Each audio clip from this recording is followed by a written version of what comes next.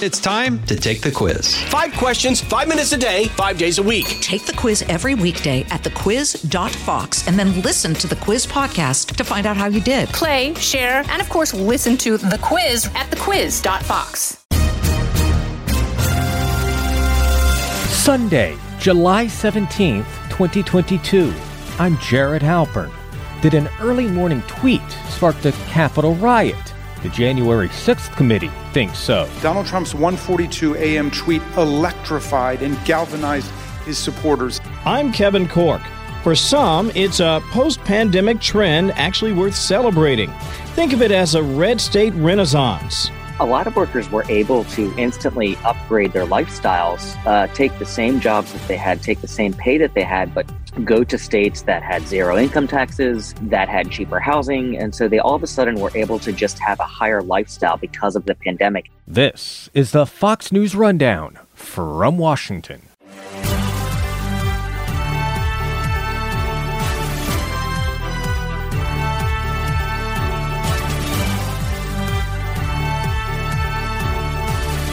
The tweet that changed everything. That was the crux of this past week's hearing at the House Select Committee investigating last year's January 6th Capitol riot.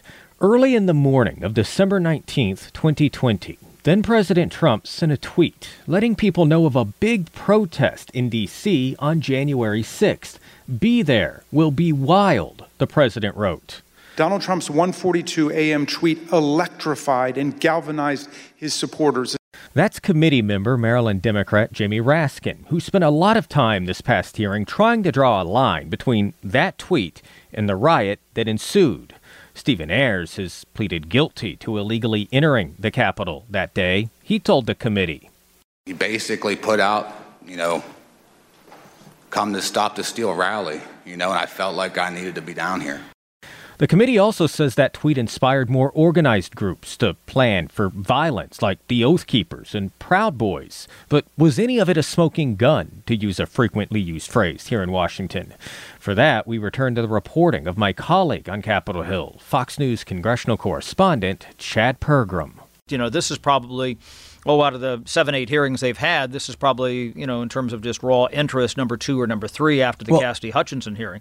Yeah. And it raises these questions about whether or not there is potential exposure here by the former president, or maybe those around him. Legal exposure here is what we're dealing with. Somebody suggested that sometimes the effort to cover things up is often worse than the crime. That's something we learned from Watergate back in the 1970s. So let's talk about the hearing itself, because you're right. There were a lot of news made. And so there were sort of two different timelines here that we worked with from the committee's point of view, right? The first half dealt with this late night meeting on December 18th, 2020. So this is after the Electoral College has met, right? And the key thing there is that the Electoral College, they're supposed to have everything settled by the 14th of December. Yeah. And at that point, people had said, look, you have exhausted all of your legal options under the Constitution. This is what's called a safe harbor date under the Electoral Count Act, which we can talk about more if you care to. They're trying to reform that right now. Yes. To get have the states get their electoral slates into Washington, D.C. And at that point, it's pretty much done. All Congress does, and I'll put that in quotations, is certify the results. I mean, Congress and that happens on January 6th. But that time between December 14th and January 6th is really just like to get things mailed, right? I mean, there's not like much else. Yes, exactly. I mean, I have spoken with the Senate parliamentarian Elizabeth McDonough about her coming in here one time, I think on Christmas Eve Day or Christmas Day itself, because one state did not send in things properly one time. Not this past year, but in years past. And because it was so important, she wanted to make sure it was there. You're right. And at that point, it's just up to Congress to certify. That meeting was so critical because then at that stage you had people in the White House counsel's office, the main White House counsel, Pat Cipollone, Eric Hirschman, who we've seen a lot of videotape from as well, an assistant counsel, saying, look, Mr. President, okay, the gig is up. And then you have all these people coming in from Rudy Giuliani and it was funny because they kept referring to him in the committee, never his actual name, but the Overstock.com guy. You know, that's how they kept referring to him. You had people who were pushing these theories by John Eastman. You had Sidney Powell saying there is an option here. And at that point, you had this heated meeting inside the Oval Office that almost came to blows. I mean, Eric Hirschman testified about how he got up off the couch and really got in the up in the grill of Michael Flynn, in fact, at one point. And then we go after midnight. We go to about 1:41 in the morning on December 19th, and that's where President Trump sent that tweet that seemingly lit the fuse that was code to some of these radical groups to get to Washington on January 6th because in the president's term, it would be wild. And in fact, it was. So preceding that tweet, we heard from Jamie Raskin, the Maryland Democrat, who has played a big role not just in this committee, the select committee, but it also played roles in the previous impeachments. And he said that this meeting, quote, quickly became the stuff of legend. The meeting has been called unhinged, not normal, and the craziest meeting of the Trump presidency. So that's kind of the background that this committee's trying. And so you point out this tweet. The president uses the phrase, it's going to be wild. And then that takes us to the next stage of this hearing where the committee tries to draw a link between that tweet and then planning that immediately got underway by groups like the Proud Boys, groups like the Oath Keepers, these other outside groups, right? Right, exactly. And this is where they started to talk about, you had these groups descending on Washington, D.C., and there was one bit of testimony from the chief of Homeland Security for the District of Columbia who said you started to have these groups that don't always agree with one another suddenly aligning. And this was some of the stuff they were seeing in the traffic. And, he testified that this was very alarming and they thought that there was a problem.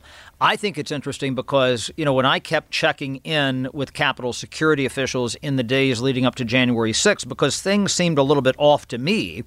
And I remember the next morning seeing that tweet, and I thought, oh, this is has some consequence to it. This has some oomph to it. And then you started to see so many people pouring into Washington, D.C. I mean, there was even a question about whether or not Washington should cancel the rally. Again, you have First Amendment issues here, but you also have public safety concerns. And so, do you do that or not? That was an issue.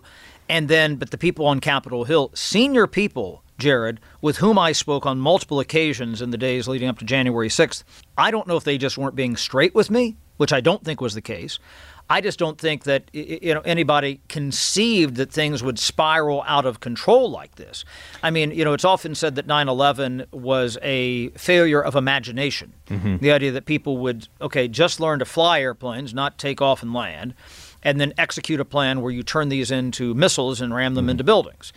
One could argue that January 6th, at least on the security side here in Washington, D.C., was a failure of imagination because nobody seemed to think, maybe with the exception of the Washington, D.C. Department of Homeland Security and some others, that this was a real threat that was being posed by the sheer mass of humanity and how ginned up they were by the then President of the United States. Well, and, one thing that I'd heard from, and I think we've had similar conversations, is, I've heard and talked in the aftermath of January 6th with intelligence folks and Homeland Security and law enforcement folks who have said, listen, that there is that the hard thing to do is decipher and try and respond to what is aspirational and what is operational. So you see people talking big online and trying to suss out how serious that is.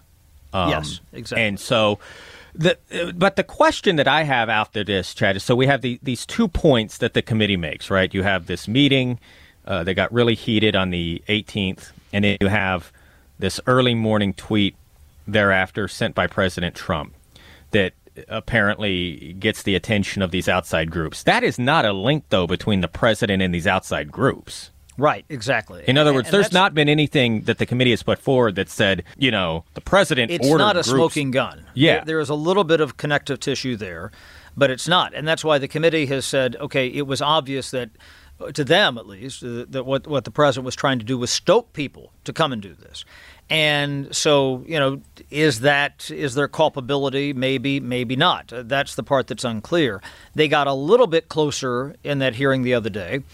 I was told very early on in this process, Jared, from somebody close to the committee, that they really didn't think that there was going to be that they didn't think that this was as cut and dry, that they had these wild groups all revved up and they were going to come into town. But the thing that I was left with was how easy it was. The idea that it didn't take much to stoke people to come. And this is why, looking to the hearing, next Thursday, the primetime hearing, that the president went dark for 187 minutes during the most severe, serious moments of the riot. And was he, in fact, trying to delay the certification of the Electoral College at that stage? And that was a tactic on his part to kind of get people to, wait it out, and then maybe something happens in his favor, and they don't certify the Electoral College for President. And so that's going to be key. That could connect those two things, frankly. But that's what that is what we expect to hear next week. Yes, exactly, and that's Elaine Luria, the Democratic representative from Virginia, who will lead that hearing.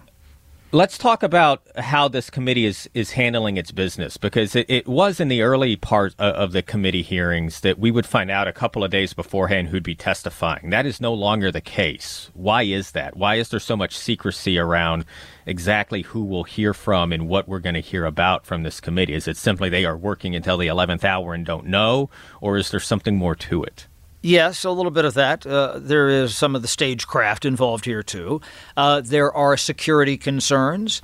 There are witness tampering concerns now, apparently, according to Congresswoman Cheney. So all of the above. That is it. I mean, we didn't even know who the two witnesses were going to testify this past week until just before the hearing. And that hearing was light on live witness testimony there, Stephen Ayers and Jason Van Tattenhove.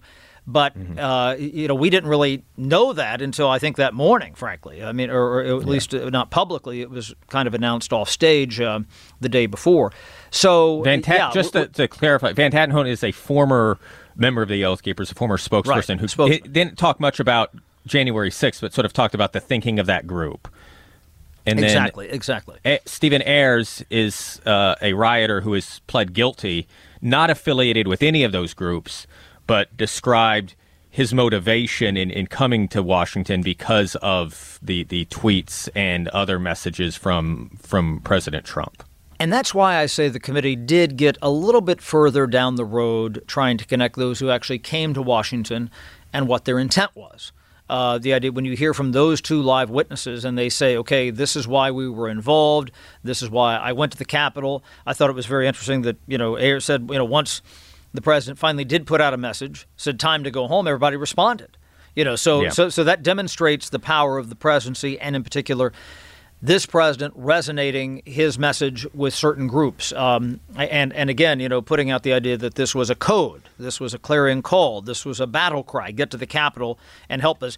And the fact that you say it's going to be wild. I mean, that's just astonishing language from a sitting president. That's why, when I saw that the next day, I just said, whoa, this is way off the beaten path. And frankly, it seemed very dangerous to me at the time.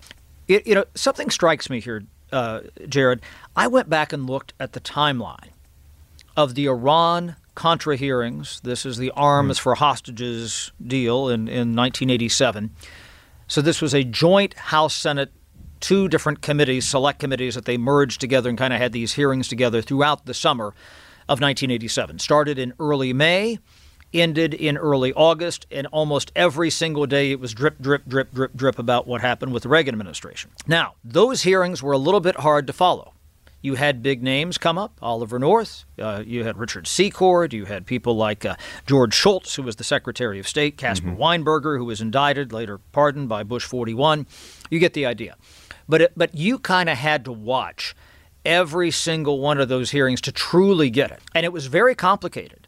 And I remember talking in the winter of 1989, Archibald Cox, who was the special prosecutor in Watergate, was fired by Richard Nixon. I interviewed him in Ohio when I was in college. He came to Miami University, Middletown, and he said, people will never get Iran-Contra because it is so complicated. It is much more complex than Watergate. This is Archibald Cox, who was fired famously in the Saturday Night Massacre in 1973. Well, if it was hard to follow Watergate and probably much, much harder to follow Iran-Contra, because those hearings went out all summer long. You know, it blew out Ryan's Hope and As the World Turns and everything else, all the soap operas during the day. And this was on a day-by-day basis. Here, what this committee has done, for good or ill, is that they have distilled this message into these hearings that are easy to follow. Even if you don't agree, even if you don't like their approach and their tactics, it is easier to follow. And part of that's because, you know, Kevin McCarthy, the minority leader, withdrew his picks for the committee. This committee does not work like a usual congressional committee.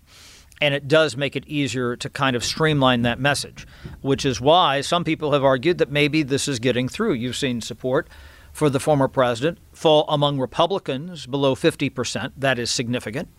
And there is some thought that maybe this is getting through to a lot of people, that they don't want the former president to run again. And something else that was said to me very early on in this process when they put the committee together last year, they said this is really the third impeachment of Donald Trump.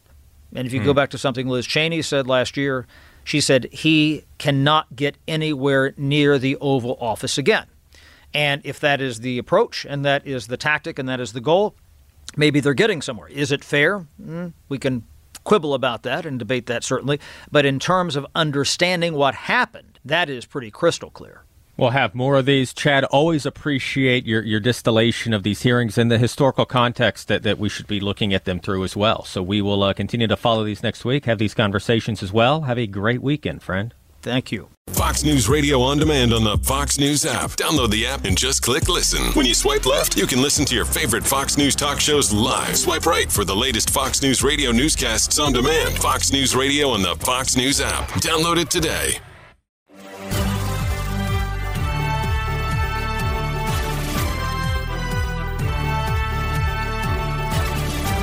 Since February 2020, the month before the pandemic struck, red states have added over 340,000 jobs, while blue states, as of May of this year, were still down more than 1.3 million jobs. That's according to Brookings Institution analysis of Labor Department data. And it's not just that red states have bounced back from the COVID lockdowns faster than their blue state brethren. They've actually managed to siphon their families, jobs, and in many cases, even some of their largest companies. So, does it mean we've become the divided states of America, separated into have and have-not states? And what have those left behind? I think several things are going on here. Josh Mitchell, the Wall Street Journal, has carefully studied this trend. One of the biggest things is that a lot of workers in high-cost cities like New York and San Francisco and Los Angeles, they, during the pandemic, gained the opportunity to work from home, meaning they could, now move to lower-cost cities that had cheaper housing, that might have had less traffic, that might have been near the beach, in Florida's Panhandle. And so a lot of workers were able to instantly upgrade their lifestyles, take the same jobs that they had, take the same pay that they had, but go to states that had zero income taxes, that had cheaper housing. And so they all of a sudden were able to just have a higher lifestyle because of the pandemic and because of work from home. So I think that that's probably the biggest factor. At least that's what the studies say, that people are responding to economic incentives here. And so people left San Francisco, they left New York, they left Los Angeles, and they moved to places like Nashville, Austin, Texas, and Tampa. Yeah, and there's some states that are really doing a lot better with respect to inward migration versus outflow of population. Places like Florida and Texas and North Carolina, as you mentioned, all doing incredibly well. They're red hot with respect to gaining population. And then you look at the states, Josh, that have lost the most residents, in particular since the very outset of the pandemic, and they're almost all blue. We're talking about California, New York, and Illinois. And I think there's something else at play here, and I want to get your take on it. Yes, it is cheaper often to move to some of these places. Yes, there's a perception or perhaps even a reality of more freedom in some of these places, but it's not just mom and dad moving, packing up the Buick Skylark and heading south. It's major companies as well. Yes, exactly. And so, for example, if you look at a lot of tech companies in California, they ultimately said what every other company said, which is, you can work from home for now. And then they started hearing from their workers, who said, look, I'd like to work from home on a long term, in the long term. And so a lot of tech companies, because the labor market became so tight, in order to keep their workers and in order to successfully recruit workers in this, ultimately tight labor market, they had to give them the option to work from home over the long term. And so you had companies that, for example, I talked with a fintech company that was based in Los Angeles, and they very quickly said, all of their 900 workers could work from home, work from any state they wanted to, which meant that the company itself no longer had to be based in LA, where real estate and office space is particularly expensive. So that company was able to move to Austin, Texas, and basically slash its own real estate costs. And it was also able to more aggressively recruit workers by saying, look, if you come work for us, you can work wherever you want. I think that's a huge part of what's going on. I mean, maybe Austin is no longer the cheapest place in the world to live, but the truth is, if you move to Texas and you live someplace in the suburbs of Dallas or Austin or Houston or even San Antonio and other places, the truth is, you get a lot more bang for your buck. I mean, let's be honest about it. $500,000 there will get you an actual house, a home, a yard. Whereas at $500,000 in a place like Los Angeles or somewhere in the boroughs of New York City, it's not going to get you much. By the way, we talked about some of these companies that are moving from their headquarters from blue states to red states. You have places like Citadel moving its headquarters from Chicago to Miami, Caterpillar moving from Illinois to Texas. I'm just curious, Josh, do you think this is sort of a blip in our history, or is this part of a longer trend, a wave, if you will? Yeah, again, some of these were pre-existing trends, and the pandemic accelerated these trends. But I think, again, you have companies and workers responding to economic incentives, but the economy works in cycles, and so what we're seeing right now, as you mentioned, is that places like Boston and Miami and Nashville are seeing some of the biggest home price growth in the pandemic, and so those places are now starting to become more expensive. What happens 5 years from now when, Austin is already dealing with big traffic problems and skyrocketing home prices, and, inflation is really soaring in these places because so many people have moved there. They don't necessarily have the infrastructure to handle such an influx of people. And so, what happens when these places start to lose the price advantage that they had over LA and San Francisco? Will we see some of these trends go back? So I do think that that's a really good point. I'm just curious, from your perspective and based on your research, it does appear certainly that these red states we're talking about have really rebounded far more quickly when compared to their blue state rivals. Yes, we talked about job growth. Yes, we've talked about migration patterns, but I'm just curious about their economic policies. You talk about lower tax havens. You talk about ways to not pay state tax. How much of an influence do you think that's having, and will that continue to sort of siphon people out of these pockets? I know places like Connecticut, for example, has seen a pretty large outward migration. Illinois in particular, Josh. Yeah, exactly. And, the other question I had going into the story was how much did the pandemic policies have to do with this? There is research that shows that, the pandemic restrictions that a lot of these blue states put in place were at least one factor. They might not have been the biggest factor, but they did influence some people to move to some of these red states. The idea being, if states that were more likely to close schools and move to remote learning, those were some of the areas that lost a lot of families who then ended up, in some cases, moving to states that kept schools open, like Florida. So it wasn't the biggest factor, but it was certainly a factor for some families. Now, there was something of a trade-off there because there is research to show that, states that clamped down and had more restrictions in general, not in every case, but in general had fewer deaths, fewer COVID deaths, fewer infections than states that had more open policies.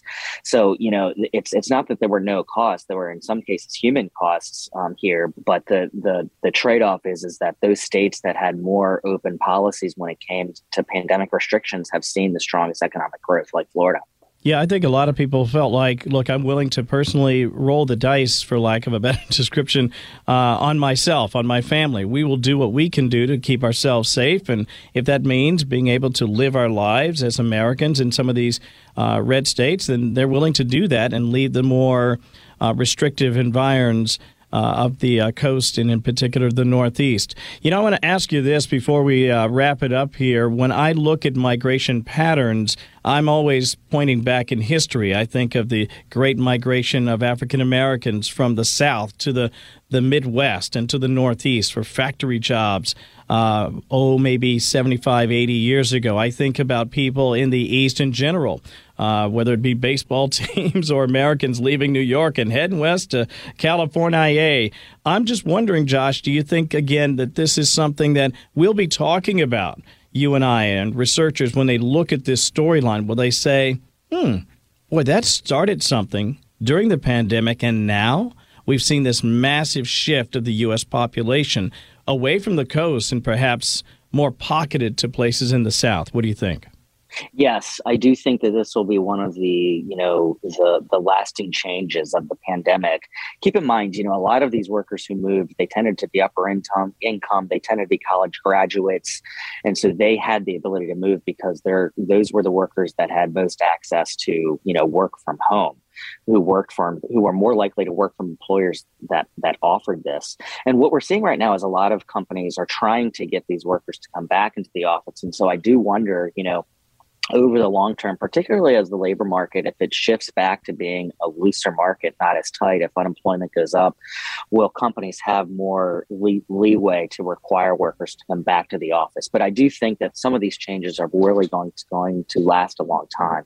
I think you'll see this last in particular in places like California, where I'm sure there are pockets that will rebound. But when you look at the state's school enrollment, for example, when it starts trending one way and families are getting smaller and people are deciding to move to places like Nevada and Arizona and Colorado, again, this can sort of be a trend that the state will have to contend with in other places, quite frankly. Josh Mitchell, real pleasure chatting with you. We appreciate your time today.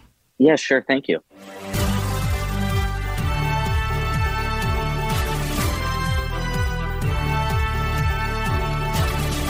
That will do it for this week's Fox News Rundown from Washington. Next week, we'll have some new election data to help us understand the midterm environment. Maryland voters will begin the process of deciding who will replace Larry Hogan, a popular Republican governor in a deep blue state. In Congress, we'll try to move forward on a long-stalled semiconductor funding bill that both parties say is essential to staying competitive with China and shoring up the supply chain. But will we see a bipartisan breakthrough? Until then, stay safe, stay healthy, and stay in touch with those you care about. For all of us at Fox News Radio, thank you for listening. I'm Jared Halpern from Washington. From the Fox News Podcasts Network. I'm Ben Domenech, Fox News contributor and editor of the Transom.com daily newsletter, and I'm inviting you to join a conversation every week. It's the Ben Domenech Podcast. Subscribe and listen now by going to foxnewspodcasts.com.